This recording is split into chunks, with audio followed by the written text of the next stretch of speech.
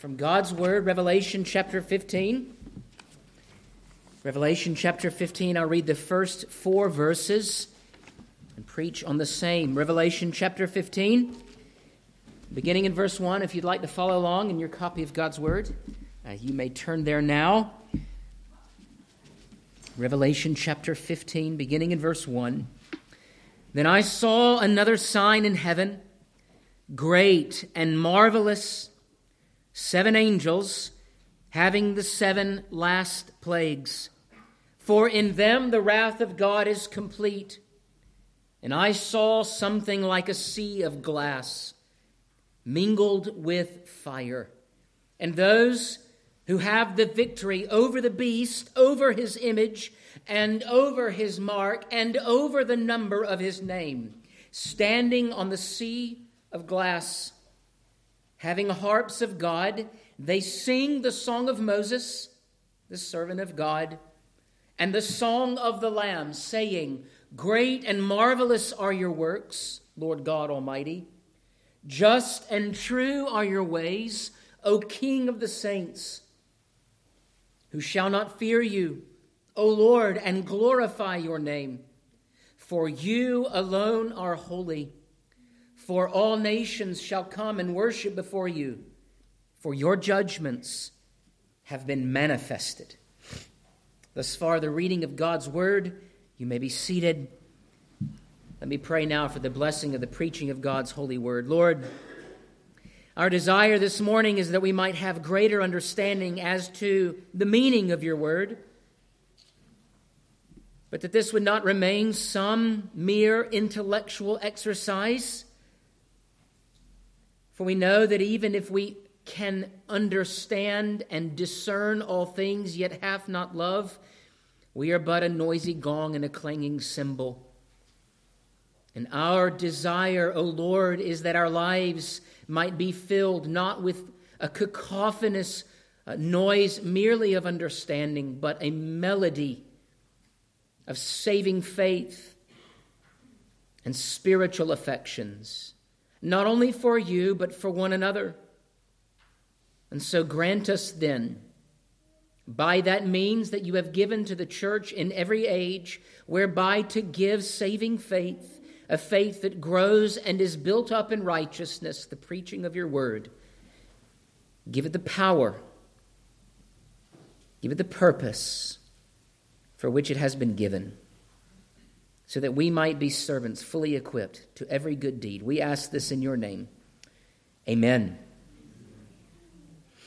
This morning we look at another song. There are a lot of songs in the book of Revelation. There's a lot of singing that happens in response to Christ's great acts of power upon the earth. Now, heretofore, if you've been following, you have detected a theme in my preaching as I have been moving through this great book. All of these songs, as I have just said, are responses to Christ's mighty power made manifest on earth, chiefly in the destruction of one Jerusalem and the erection of a new Jerusalem. The destruction of that old Jerusalem that stood as the city of the nation of Israel, and at the center of that city upon the mountain, the Holy Temple. That temple, destroyed in and around 70 A.D., as Rome invaded as an instrument of God's wrath against his people for their rejection of Christ the Messiah. And in Revelation chapter 15, we find a bit of a prelude that is not unlike the other 2 preludes to the judgments that were to come.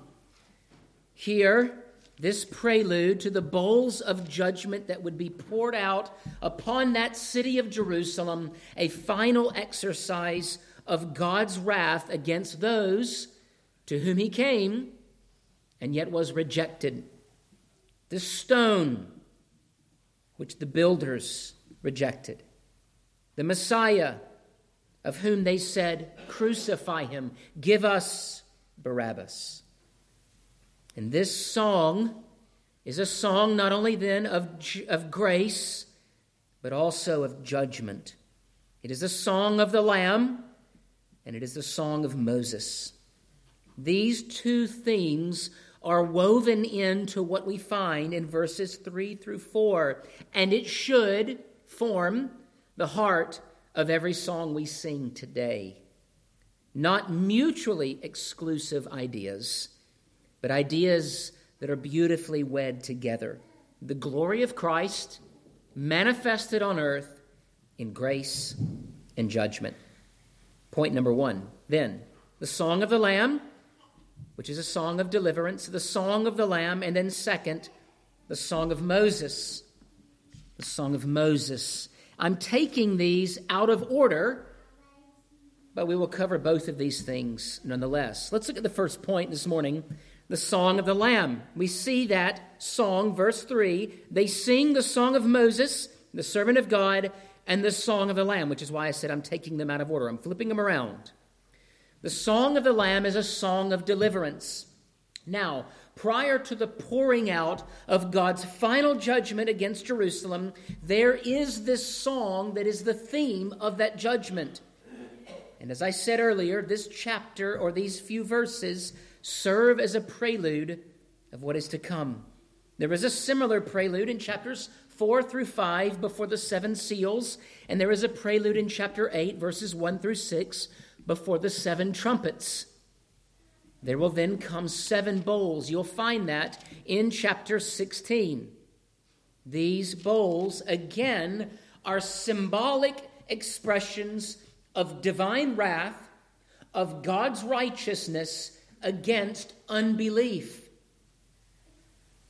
Now, of this theme of God's judgment, David Chilton, who was a commentator, a writer, that focused a lot on the apocalyptic sections of Scripture and also Revelation, writes this: there is no reason to assume that these must be the last plagues in an ultimate, absolute, and universal sense. That means at the end of time.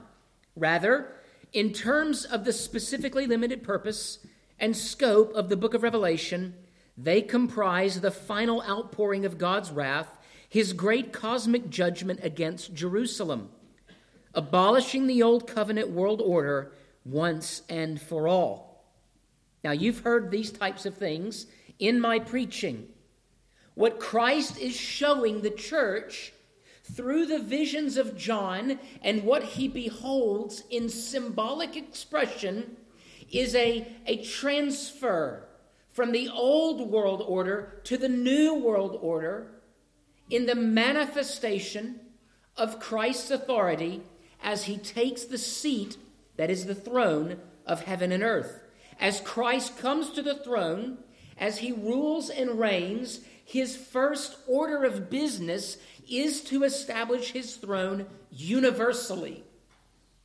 And in order for the saints of God to understand and have confidence that his church, that is the New Jerusalem, connected to the holy heavenly city of God, is a global reality, that place which he once called all nations to, the physical Jerusalem, has ceased. You and I, therefore, do not have to make a pilgrimage to Jerusalem to dwell in the presence of God.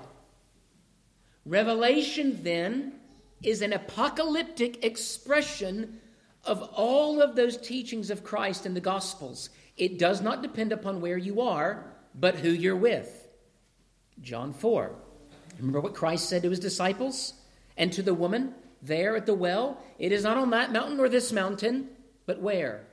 Wherever there is word and spirit. Word and spirit. Word and spirit.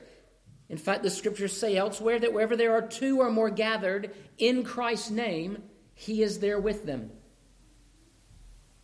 The communion of the saints is Christ's presence on earth. And so whether we have full attendance, half attendance, whatever it may be, when we gather for worship and there is word, prayer, and sacrament, guess what? Christ is present. He's here. He's here with us. And his power is manifested among us. And not just when we worship, but wherever the church is laboring, Christ is present. And in order for that reality to be hammered home, Christ reminds us that temple, not necessary. He tears it down.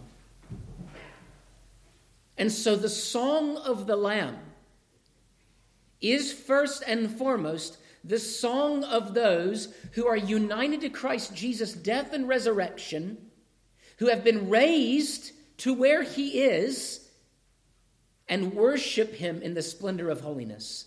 It is a song of and for the victorious ones. And that is what we find. Then I saw another sign in heaven, great and marvelous, 7 angels having the 7 last plagues. So there's the bowls that will be poured out in chapter 16. For in them the wrath of God is complete against Jerusalem. Now verse 2. I saw something like a sea of glass mingled with fire, and those who have the victory over the beast, over his image, over his mark, and over the number of his name.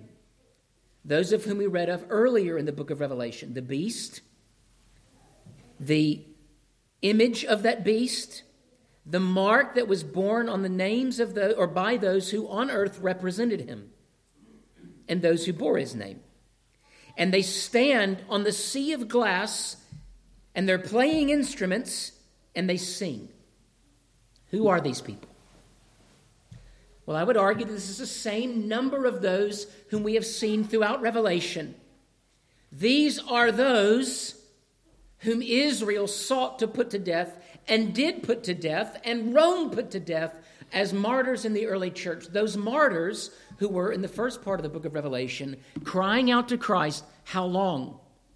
And they were speaking with Christ. They were worshiping Christ. And Christ is answering their prayer in the unfolding pages of Revelation. And he is showing them, you do not have to wait long. You need only wait until Jerusalem is leveled by the wrath of God.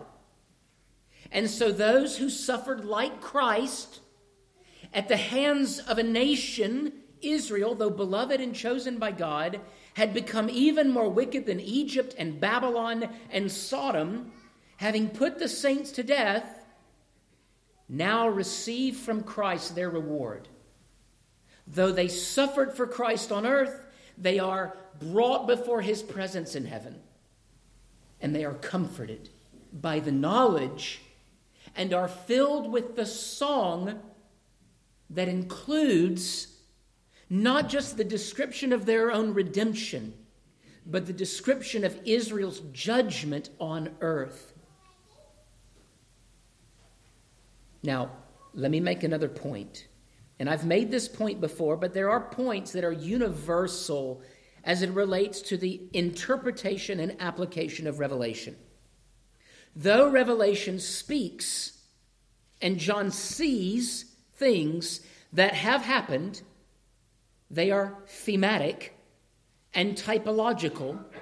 They are repeated like a refrain in music throughout history. And one of those themes or refrains is the judgment of God against ungodliness. Now, Israel's judgment is particular as it relates to the unfolding plan of God's redemptive history on earth. And so as we shift from the Old Testament to the New Testament, from the manner in which the covenant was revealed in the Old Covenant and the New Covenant, God is showing us that those who are his children are clearly those by faith. It is not enough then to be simply the biological offspring of Abraham. You must possess, as Abraham did, saving faith. You must believe upon Christ, and you shall be saved. If you deny Christ, there is no salvation. When Christ came to the Jews, his own people, there were some who believed, but by and large, the majority of them rejected him and had him put to death by the state, that nation of Rome, that occupied Israel at that time. Many saints after him, not to mention almost all of the apostles, though John was freed by God's grace, even though he was tortured, he was ultimately exiled, and then Christ came to him, on the Lord's Day, on a Sunday, and he gave to John these words so that he might write to the church and say, take heart. You are the covenant people of God. You bear his name.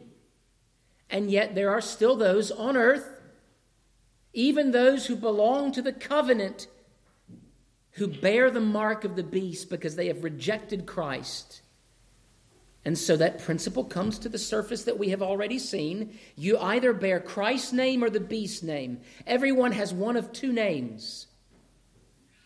And those names separate the sheep from the goats, the wheat from the tares. And what the saints see in heaven and what they sing is in response to what God has done in exalting, in honoring, in bringing them before his presence because they have been faithful even unto death. So what do they see? Well, they see more than what we see because they're there. But we see something of what they see. We see a lake or a sea of glass. Now, this is not the first time we've seen the sea of glass. Do you remember what I said about it the first time? Don't worry. I had to go back and refresh myself. It's a thick book. In fact, I've been preaching from this book now for over a year. This is my 41st sermon from this book. I don't put the numbers of the sermons in the bulletin because I don't want you to look at it and go, oh man, we've been in this book a long time. We have. It's a beautiful book that relates to us the workings of God in history, though. It is a sea, not unlike the Red Sea, in that it is a revelation of the division between those who are in Christ and those who are outside of Christ. But it is also that glass through which those who have gone to heaven perceive that which we see dimly. It is symbolic of the laver in the tabernacle in the temple, wherein the priests would wash themselves. This is why I said it is symbolic of the Red Sea. When God brings Israel to the edge of the Red Sea, they begin to grumble, don't they? Because they fear Egypt. And God says to Moses, go down into the sea and raise your staff. And the sea parted, and they walked across on dry land. In fact, I just taught on that section in my middle school Bible survey class, and all the questions were like, do you think they saw fish? What did the water look like? I cannot imagine. But the water stopped. And so you had these massive walls of water. I would imagine like the aquarium to which you go, and you have these massive pieces of glass. And on the other side are the whales and the sharks and the fish. And you could just look. And there's Israel walking through this dry ground, beholding the marvel of God's saving, consecrating, separating salvation. For even as it went through the Red Sea and they were on the other side, Egypt went down. All of a sudden the ground became muddy and their chariots bogged down and were stuck. And then God went, whoop, and they were all drowned in the tide. Separation. And what did Israel see from the other side? What do you see on the other side? Something that you did not think you would ever see. A sight that is the product of passing over. How much more in death, in the glorious courts of heaven, even those who suffered on the other side of the sea, at rest. They see things more clearly than they have ever seen them. More clearly than you and I see them. The scriptures say, even now through a glass darkly we behold. Why? Because in God's providence we are still members of the church militant. There is an incredible thick fog of war in light of God's glory and his providence that we cannot see far down the road. We do not know these things. And so this consecrating, washing presence of that through which they now behold the things of earth, they see things as those who are in Christ Jesus united and around the throne. They see his power at work in ways that you and I do not see. But we see something of it, don't we? Because we see the sea. We see them seeing the sea. We see something in John's writings that we would not have otherwise seen without the book of Revelation. And so all of Revelation, when I say Revelation, I mean from Genesis to the book of Revelation, we see things in a clearer way than we would otherwise. This is why you ought to open God's Word. Because it manifests for you spiritual sight. Do not neglect, then, to open God's Word, to fail to read it, or to understand it, but to endeavor to read it and understand the plans and purposes of God. Now, they sing in response to what they have seen. And what do they sing? They sing a song that has two songs woven into it. It is a song that comprises the Song of Moses and the Song of the Lamb. Now, when you hear the Song of the Lamb, that language, what do you think of? The Lamb of God slain before the foundations of the world. The Lamb of God who, though slain, is standing upon the throne. When John sees Christ, he sees a lamb upon the throne. And what is a lamb in the Scriptures? It is an element of redemption. It is the mechanism whereby God pardons the sins of those who hide beneath the blood of the altar and the sacrifice. The song of the Lamb is a song of deliverance. It's that simple. And so, in light of the deliverance of God, what comes in the second part of verse 3 and all of verse 4? Great and marvelous are your works, Lord God Almighty. Just and true are your ways, O King of the saints. Who shall not fear you, O Lord, and glorify your name? For you alone are holy. For all nations shall come and worship before you, for your judgments have been manifested. It is a song of love and affection and devotion to the one who has been slain. And for those who are singing it here, they are singing as those who are hidden in Christ, whose very souls have been brought before the throne, for whom Christ has died, and they sing it then as those who are rejoicing. For them it is a happy song. It is a glorious song. It is a marvelous song. It is a just and true song because it is built upon God's character and actions and the effect that his character and actions have upon the earth. Every song we sing should have this theme woven into it. But there is another theme that is woven into this song. It is not just a song of deliverance and a song of the Lamb. It is also a song of Moses. Now, let's step back again. Revelation is an expression of a glorious new world order. I have said it already. I will say it again. One Jerusalem. The physical Jerusalem has passed away in a most visible way as the judgment of Christ has been poured out upon it. We are not waiting then for the rebuilding of the temple. That is not something we're waiting for. Our hope is not there. We do not desire in the sacrificing of animals that will come when that temple is rebuilt. There are those, even those who call themselves Christians, who wait for that. They are wrong. They should not wait for that. But now, the new Jerusalem has been established and is built upon the resurrection of Jesus Christ, which will water the whole earth. This is Ezekiel's vision in Ezekiel chapter 47. We have a temple that is the saints. There is water flowing from that temple that is the Holy Spirit.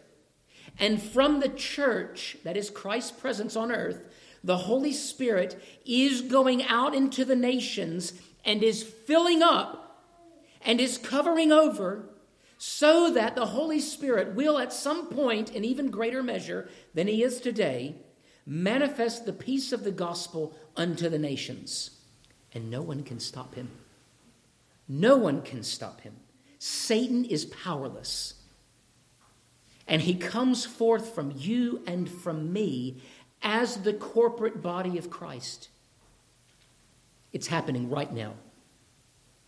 There's a great example for us right here. The power of water. Right? It changes everything. For some reason, everyone is later than usual to worship. Why? It affects everything it does. Have you ever tried to stand against a 6-foot swell or the tide? This is just 6 feet. I saw recently in Portugal a man surfing a 100-foot wave. Now, why people are standing out there watching, I don't know. I hope they're far enough back, but a 100-foot wave, it wouldn't just drown you. It would beat your body to a bloody pulp. Water. And this is the image that we have. That the Holy Spirit will go forth into the world in such a way that it will not bring forth destruction as the flood once did, but it will do what? It is a tide of life.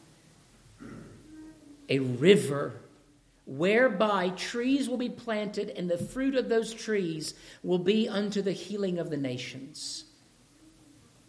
This is the glorious new order that John is speaking of in the book of Revelation. And why is that important to the church then? And why is it important to us now? Well, at that time, the church was suffering much at the hands of a great empire who appeared to be the tide, the force on earth.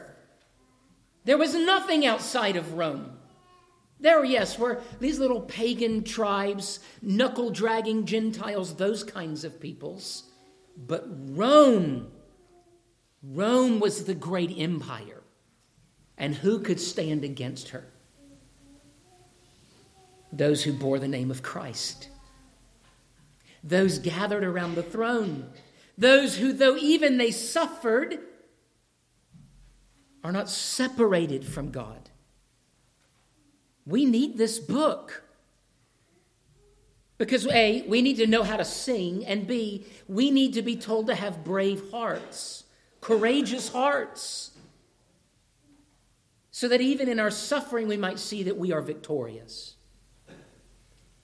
And this song, as I have already said, is not only built on deliverance of grace, of mercy, but also judgment. Now, when I say the Song of Moses, what do you think of? Well, there are 5 psalms, 6 psalms, I can't remember exactly, in the Psalter that are psalms written by Moses. But that is not what John means. And I don't think he means Exodus 15. Are you familiar with that, the Song of Moses? After Israel had been delivered, Moses and his sister both penned and sang psalms. Those songs were in response to God's deliverance of Israel and the condemnation and the destruction of Egypt. But let us remember what event is being marked here. Though it is the deliverance of the true Israel, it is also the judgment of the nation of Israel, the physical, the temple, the city. It is Deuteronomy 32. In fact, I didn't preach that long ago on Deuteronomy 32. Do you remember? Don't worry, I had to go back and review it as well. And in fact, in the end of the book of Deuteronomy, Moses is relaying in a sermon/song God's mercy and covenant favor to those who are obedient, and God's judgment upon those who violate and break the covenant. And this is what Moses says of Israel. One day you will disobey. and the offenses of Israel will rise to the level even beyond that of Egypt and Sodom. Why? How can a nation commit the same sins of Sodom and Egypt, but be more guilty in their sins than Sodom and Egypt? Because they saw things. They heard things. Because God revealed to them His mercy and kindness over and over and over again. Parents and children, it is not unlike you pleading with your children over and over again, and they continue to rebel against your authority. It's very different than your neighbor's kid disobeying, isn't it? And that child whom you have nursed and fed and clothed and housed, for them to say, I hate you, is a far greater offense than the neighbor's kid and their insolence, isn't it? The relationship is different. And so the rejection. It is covenantal, deeply covenantal in nature. Christ came to His own, and His own did not receive Him. This is not just a song of deliverance.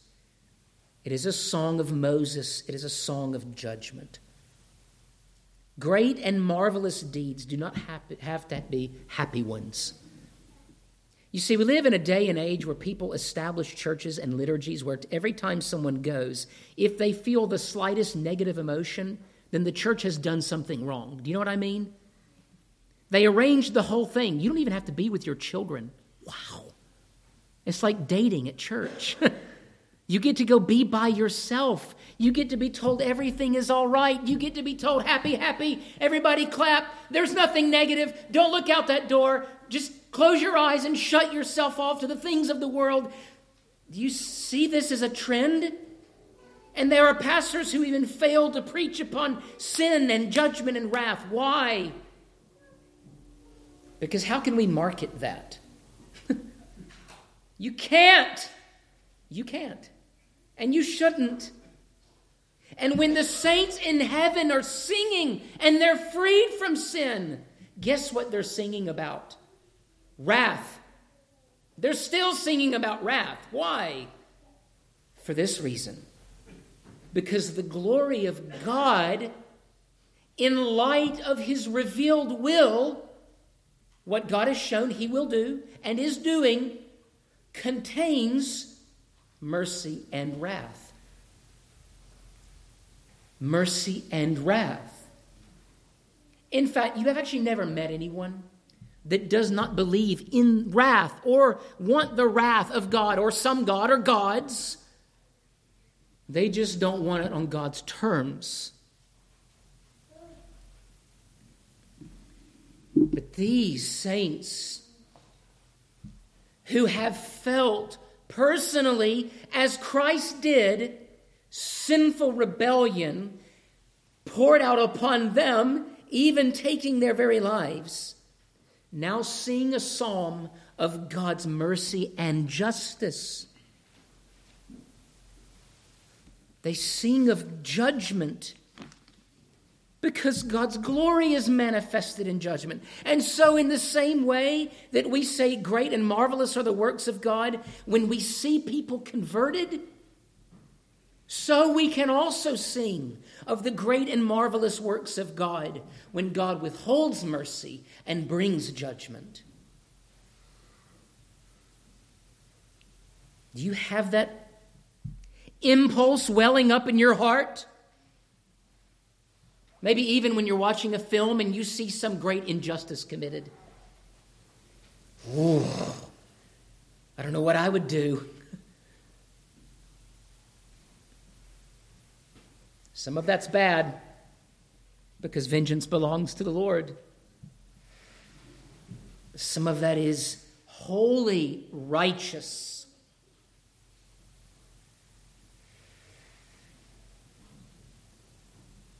Recently in Montana, of all places, they failed to pass a Born Alive bill in which a child who survives an abortion, it is required by a doctor to care for that child by law. that measure did not pass. That's amazing to me. And I remember speaking to someone the other day about that. And they said, in Montana? Can you believe it? And I could see in them the same sensation I had when I heard that. And this is not unique.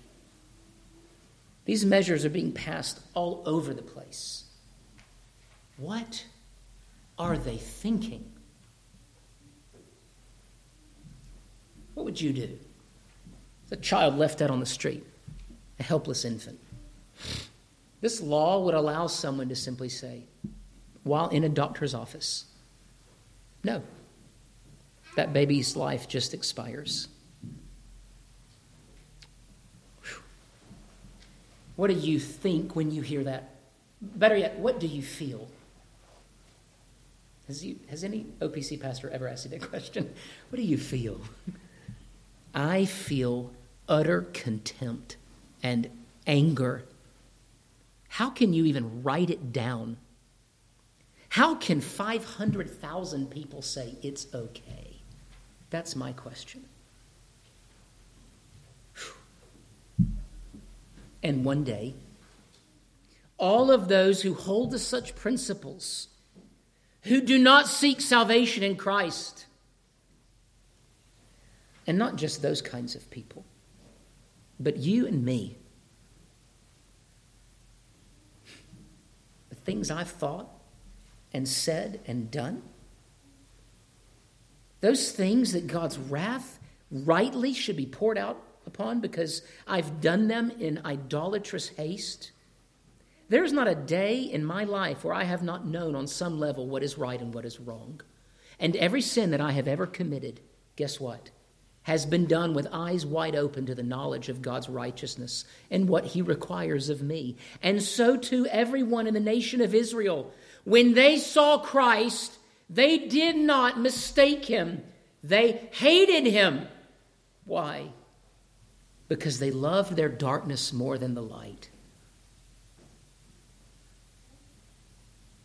And so God's word has come to us, those who are in the darkness, in order to do what? So that we might see things as they are. So that we might have consecrated hearts and consecrated sight. To see as the saints in heaven see, and so sing as the saints in heaven sing. Not only of grace, but of judgment. Great and marvelous are your works. For Christ has not only come into the world to save sinners, but to do all that is right, to bring about even upon the ungodly judgments, the end of verse 4.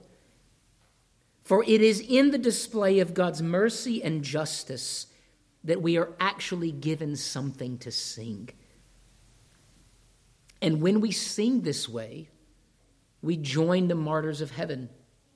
When we sing this way, we give the world instruction as to how to live.